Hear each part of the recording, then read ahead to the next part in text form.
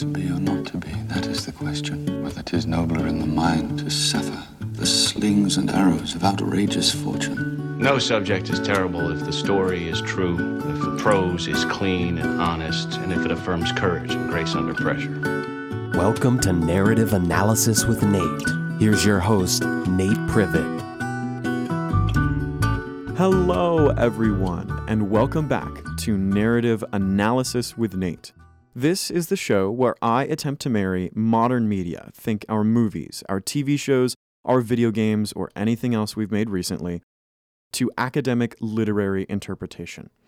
I want to look at our new stories with the same critical eye that the academic world has looked at the old. I want to analyze with in-depth detail the plots, the themes, the structures, the characters, the style of the movies and the entertainment in general that we put in front of ourselves, and see if it stacks up to the classics of old. Last episode, we took a look at the Iliad and Marvel, specifically the Marvel Cinematic Universe, and we focused on heroes, honor, and legacy. We discussed what a Homeric hero was versus what a Marvel superhero acts like. We talked about what kind of honor the two different heroes pursue, and then ultimately what legacy those two different heroes left behind, and how that came about. I would recommend you give it a listen. We had the assistant professor of classics at Hillsdale, Dr. Fincher, tag along to give a little bit more background and detail on the Homeric side of things. This time, this episode, we will be talking about Rango and structuralism. And I'll be going in depth on what Rango gives as a movie, and then what structuralism is, and how Rango interacts with structuralism. But before I do that, I should give some context. I love the movie Rango. It came out 2011. I watched it when I was, still a kid, and it is a very good movie, I still think. I think its animation still holds up. It is an animated movie. I'll explain that in a second.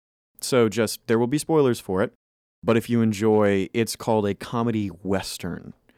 If you enjoy just tongue-in-cheek humor, some fourth wall breaking, but also an interesting, complex story if you actually try and analyze it, something that can be enjoyed by both adults and kids, I would absolutely recommend giving it a watch. But anyway, that being said, what is Rango? So like I said, it's a 2011 animated film. It features anthropomorphized characters a la Disney, but in a much grittier style. And that is the first important point that I want to bring up in our discussion, is that it's two genres overlapping with each other. It has the animated anthropomorphized Disney-esque style with a classic Clint Eastwood-inspired spaghetti western. And it uses those two genres in telling its story, because you are introduced to these characters as they look kind of silly, kind of over the top with their animated style. The main character is a chameleon whose neck is crooked and has one eye much larger than the others in this out-of-whack way. But it's this crazy character design and these interesting, intriguing character designs that draw you in, and then with that suspension of disbelief, it tells a fascinating story.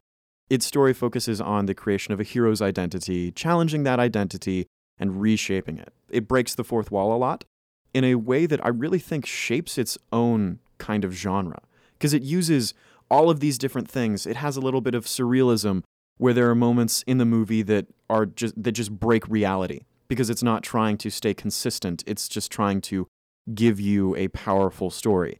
But I should explain what this story is. So Rango is the name of our protagonist, but not at the start.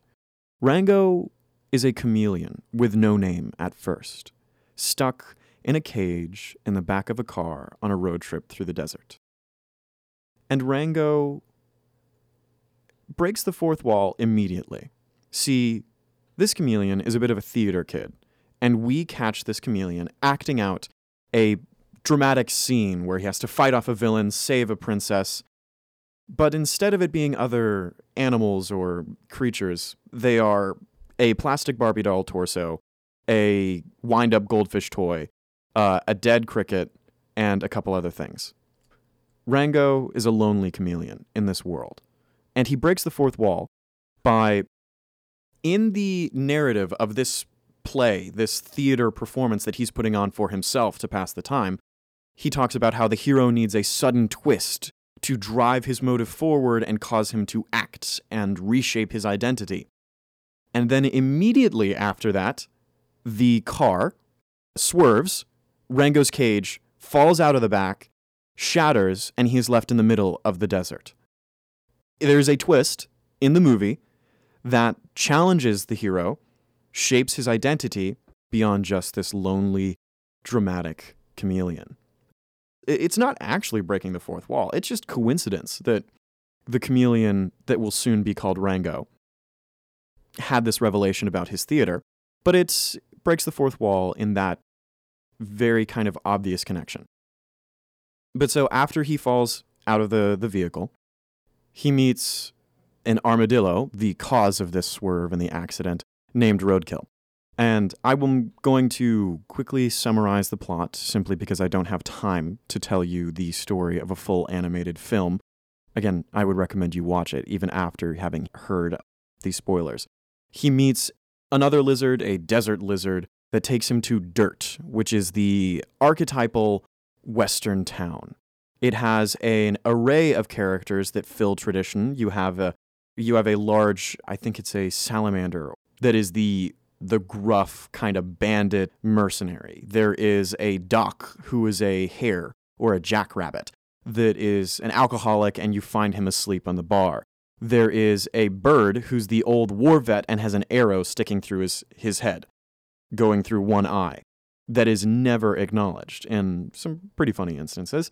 You have this mayor who is a tortoise in a wheelchair, and he is definitely the conniving, deceptive, charismatic mayor archetype. There are all these characters that fill both their archetypal role in the Western genre and their archetypal role in the Disney anthropomorphized type, because you have the person in power that's evil and deceptive. You have these lovable but kind of goofy characters. And the character design builds itself into this with the grittiness contrasting the anthropomorphized animal style, creating a doubleness in the genres that are portrayed here as it goes through the Western style story. Rango acts like he is this great hero, this is where he takes the name Rango when he enters into the town, eventually becomes sheriff, has to help the town deal with a water drought that is artificially created via the mayor's insidiousness because he wants to buy up all the land and let progress come through the West. Ultimately, Rango stops him, and there is a climactic moment where water has finally come back to the town, and this bully character, Rattlesnake Jake, is facing down Rango. And Rango looks him in the eyes, and there's this beautiful moment of realization where the rattlesnake realizes Rango would shoot him. And Rango has gone from this shaky-legged, dramatic guy with no real personality behind the artificial one that he presented to the town, which made him sheriff, to an actual character with a real personality and a real commitment to keeping his friends, keeping the town safe, and a real sheriff now. So this story has the hero's identity created, quite literally created, as Rango is a name made up probably a quarter of the way through the film. So made that identity, challenges that identity, and allows it to reshape inside of these two genres. But what does that have to do with structuralism? And what even is structuralism? So I'm going to give a brief definition of structuralism, and then we will go to a quick break. So structuralism is this concept that one can understand a piece of media by the structures, which is the genre, the medium, the tropes that it uses, which build into it. So in contrasting the two genres that Rango uses, we've already talked about structuralism. We just haven't put a name to it. Structuralism emerged in the 1960s in response to existentialism, which, while structuralism seeks to bind everything to different tropes and archetypes, existentialism seeks to let everything be loose and have there be almost no real structure to a thing. Existentialism lets things be what they are, while structuralism seeks to define something almost solely by how it fits into the different structures that it uses. And so it came to prominence in the 1960s. I should say, structuralism can be used for literary interpretation, but it also can be used for philosophy, anthropology, and a whole host of other topics, linguistics as well, studying the language, archaeology, history. Structuralism as a concept is a very, very broad term, but I'm specifically using it for literary interpretation here. And we'll talk about how structuralism actually fits into Rango and Rango into structuralism in a hot second. But I'm going to go to break, so everybody, I'll see you all in a second.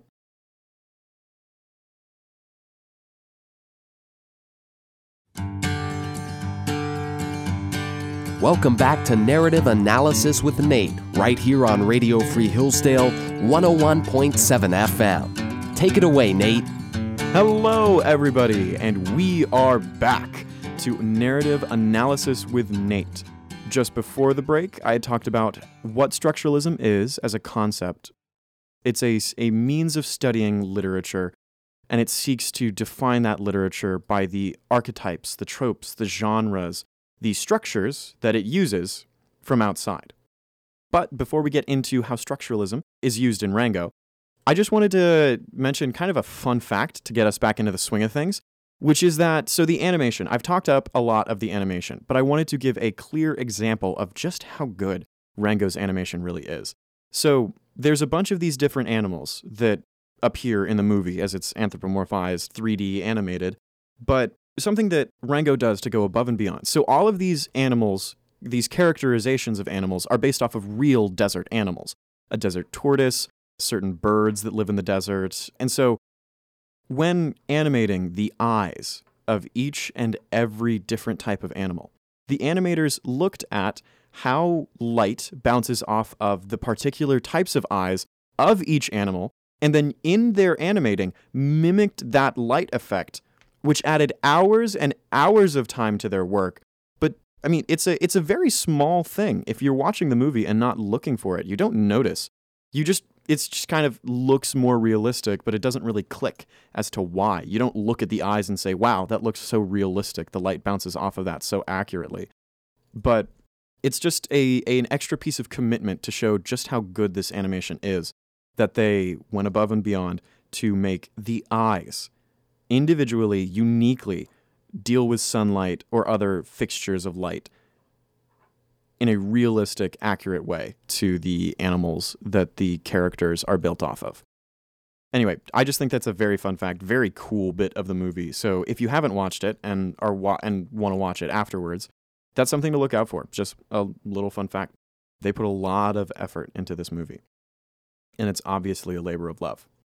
But with that being said, structuralism and Rango, the genres of anthropomorphized animal Disney a la-esque, and the spaghetti western. So, in discussing what exactly the spaghetti western effect is here, I think we need to discuss the concept of the dying of a genre. And I think that's going to be our theme in discussing how these two structures, how these two genres work with each other. Because the Clint Eastwood style spaghetti western is very old now. Clint Eastwood himself is very old and has moved on to directing movies more than playing in them, though he, of course, still has roles that he plays. But the spaghetti western genre, the classic spaghetti western genre, really has not seen much of a resurgence in late media. Of course, there are still westerns, but they're not in the same style that the classic western has, that defining piece of the genre. But Rango harkens back to that, and I think that we can see exactly what Rango the movie is trying to say about the spaghetti western genre In the middle of the movie, after the identity of Rango the sheriff is challenged, and it's shown that this chameleon is just an act and a ruse, Rango goes back to the spot where he fell out of his owner's car. And in that spot, he crosses the road. Now, this is a very symbolic moment, because beyond the road, it was famed as the spirit of the West. And this crossing the street is symbolic of death. Rango, as a personality, dies. Well, because Rango didn't even exist beforehand. It was this mirage that the chameleon made, a name that he gave himself to act the part. And so Rango meets the spirit of the West, who is quite obviously designed to mimic Clint Eastwood. And the spirit of the West encourages and exhorts Rango to go out and actually be what he said he was, this sheriff to the people. In this state of death, Rango experiences these markers of his past in a very surreal way. He sees the goldfish toy, the wind-up goldfish toy, floating past him in this giant, slow, lumbering motion. He has to face the fact that the image that he made of himself is, in fact, an illusion. In so doing, we're seeing the challenging of the spaghetti western. There really aren't heroes like the Clint Eastwood-styled hero that Rango mimics in modern media. To find Clint Eastwood, one must go back to a dead time, crossing that road. But this isn't all doom and gloom, because the spirit of the West exhorts Rango, encourages Rango to go back and fulfill that identity. And so, this movie, I believe, is an attempt at reviving or modernizing that spirit of the West, that classic Western movie. And doing so by keeping to the core concepts. You have the archetypes, you have the tropes, you have the story structure, and you have a real Western movie, but it involves very modern concepts with fourth wall breaking and with cutesy animals, well, not always cutesy, but 3D animated animals, and you have this style that is a very modern style built into the classic spaghetti western tropes. It is a melding of these two genres. When we look at Rango through the lens of structuralism, that's what we find. And ultimately, the spaghetti western is revived at the end of the story because Rango does go back. He turns on the water. And this town, the town of Dirt, which was in this drought because of the mayor's deceptiveness, is now revived itself, and progress will not stop the West's survival. And this movie, I think, very aptly uses its two genres. I mean, the anthropomorphized animal style is a modern genre, if for no other reason than the technology did not exist at the time of the classic Western. But it's using a modern genre and mixing it with a classic story to keep both genres alive and ultimately come up with something that harkens on both traditions. It's a lovely meeting in the middle, and it tells a powerful story of coming to one's identity. Rango, the chameleon, was no one, a acting fake hero, was given the chance to become a hero, failed, reevaluated who he was as a person, met the spirit of the West, that heart of the classic Western, came to his realization that the thing stopping Rango from being real was not the fact that he was a chameleon that previously wasn't Rango, but that he was not acting the part, and he didn't have the real belief in himself. And so he gathered his strength, found the heart of the problem, brought water back to the town, faced his fears. This giant rattlesnake, instead of a rattle, has a Gatling gun at the end of his tail, faced his fears, and saved the day. It is a beautiful story. And I think that's where I want to end it on. That using structuralism, we can see just exactly what Rango is trying to say about the Western and about the genre that it was and it can be. The Western is not dead, though the golden age of the classic Western is gone. The classic Western can still live on in its modern world, in the modern interpretation. There is still hope for Clint Eastwood's soul, the spirit of the West. And that's where I'm going to end it. Thank you all for listening. Again, I love the movie Rango. It is a classic, gorgeous movie, both in style, in story, in character design, every bit of it I love. So I would recommend you give it a watch, even after you've listened to this.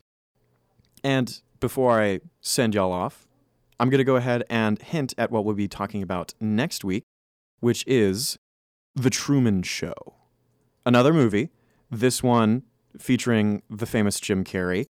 We'll be looking at The Truman Show and how it interacts with reader expectation, or in this instance, because it's a movie, audience expectation, which is a form of literary interpretation based off of what the piece of media is building the audience's expectation to be.